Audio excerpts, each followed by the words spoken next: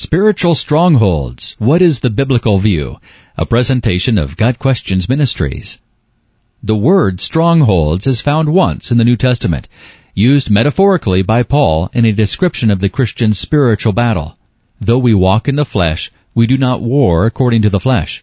For the weapons of our warfare are not of the flesh, but divinely powerful for the destruction of fortresses, or strongholds.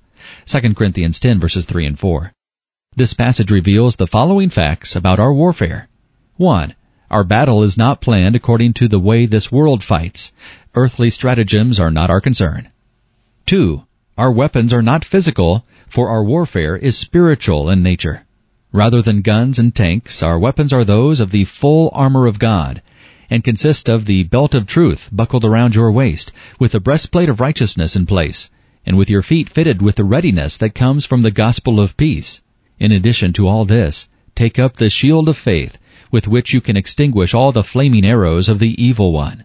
Take the helmet of salvation and the sword of the Spirit, which is the Word of God. Ephesians 6 verses 14 through 17. 3. Our power comes from God alone. 4. God's plan is to demolish spiritual strongholds.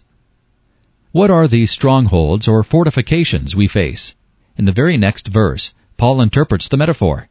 We demolish arguments and every pretension that sets itself up against the knowledge of God, and we take captive every thought to make it obedient to Christ. 2 Corinthians 10 verse 5.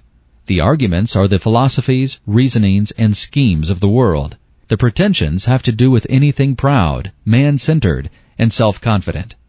Here's the picture. The Christian, wearing his spiritual armor and bearing his spiritual weapons, sets out to conquer the world for Christ. But he soon finds obstacles.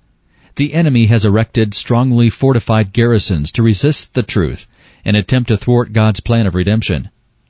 There is the fortress of human reasoning, reinforced with many subtle arguments and the pretense of logic. There is the castle of passion, with flaming battlements defended by lust, pleasure, and greed. And there is the pinnacle of pride, in which the human heart sits enthroned and revels in thoughts of its own excellence and sufficiency. The enemy is firmly entrenched. These strongholds have been guarded for thousands of years, presenting a great wall of resistance to the truth. None of this deters the Christian warrior, however. Using the weapons of God's choosing, he attacks the strongholds, and by the miraculous power of Christ, the walls are breached, the bastions of sin and error are battered down. The victorious Christian enters the ruins and leads captive, as it were, every false theory and every human philosophy that had once proudly asserted its independence from God. If this sounds a lot like Joshua fighting the Battle of Jericho, you're right. What a great illustration of spiritual truth that story is in Joshua chapter 6. Sharing the gospel is not the only time we see resistance. We can also face demonic strongholds in our own lives, in our families, and even in our churches. Anyone who has fought an addiction, struggled with pride, or had to flee youthful lusts knows that sin, a lack of faith, and a worldly outlook on life are indeed strongholds. The Lord is building His church, and the gates of hell shall not prevail against it. Matthew 16 verse 18. What we need are Christian soldiers, totally surrendered to the will of the Lord of hosts, who will use the spiritual weapons He provides.